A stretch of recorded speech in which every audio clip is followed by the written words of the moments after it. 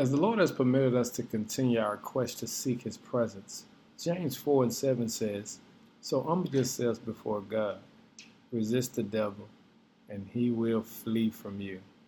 Come close to God, and God will come close to you. Wash your hands, you sinners. Purify your hearts, for your loyalty is divided between God and the world. Let there be tears for what you have done. Let there be sorrows and deep grief.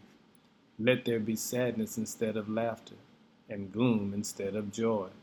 Humble yourselves before the Lord, and he will lift you up in honor. On today, we ask God to give us the spirit of worship and praise, because we recognize it's only through worship that our hearts can be cleansed. It's only through worship and the purification of our hearts that we can be positioned for the Lord to allow us into the innermost sanctity of his presence. And today, we want God to touch us like never before.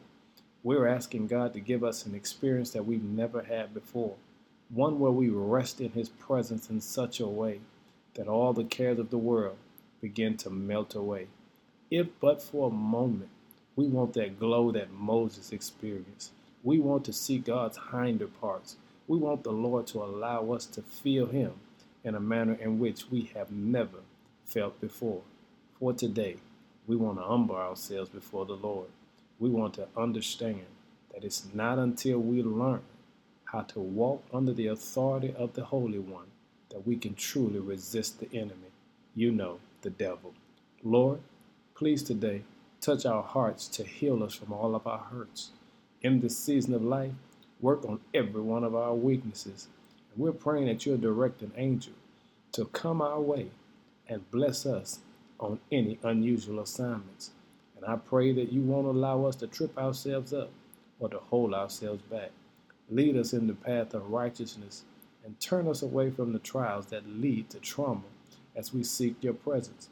Because today, it's only you we want to be nearer to. And bless us in such a way that we can lead somebody else to you. Thank you for your presence. That means your face.